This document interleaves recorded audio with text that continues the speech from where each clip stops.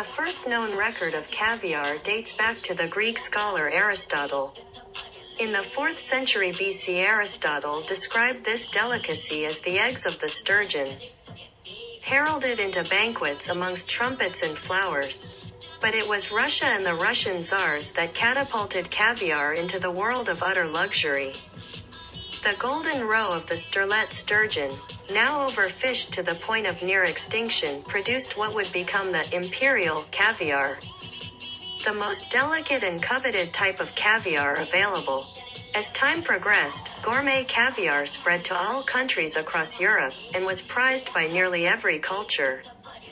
1 jar of caviar equaled 100 sheep in the 2nd century BC, making it exclusive to higher-class citizens. Synonymous with luxury, caviar is both prized and misunderstood. Because it's so expensive, people don't want to waste it, but they also often don't know how to serve or eat it properly. The majority of caviar comes from 3 types of sturgeon: beluga, sevruga, and ostreta. If the eggs come from a type of fish other than sturgeon, like salmon, it's not really caviar, it's roe, the generic name for fish eggs. The finest caviar should taste neither fishy nor overly salty. When buying, look for shiny, fine-grained egg globules that are sturdy and unbroken. How to serve caviar: fine caviar should be served very cold in a non-metallic bowl nested inside a larger bowl filled with ice. Caviar doesn't freeze until it's below 28 degrees.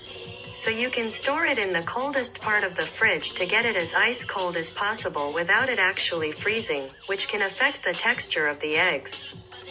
Avoid metal bowls and utensils, which may impart a metallic taste to the caviar. Choose servers and utensils made of glass, bone, tortoiseshell, wood, plastic, or to be truly traditional, mother of pearl or gold. What to serve with caviar: fine caviar is best served simply, possibly alongside toast points or bland, unsalted crackers. Some people even like to eat it straight out of the tin the caviar came in to get the true, unadulterated taste of the fish eggs. Although purists will disagree, believing nothing should interfere with the flavor of fine caviar, common accompaniments include lemon wedges, sour cream, creme fraiche, hard-cooked egg, yolks and whites chopped separately, and minced onion. Oftentimes, caviar is served on a small pancake known as a blini. Lesser quality caviar products may well benefit from these garnishes. If you're new to caviar, start by tasting it without any accompaniments to get a true idea of the flavor.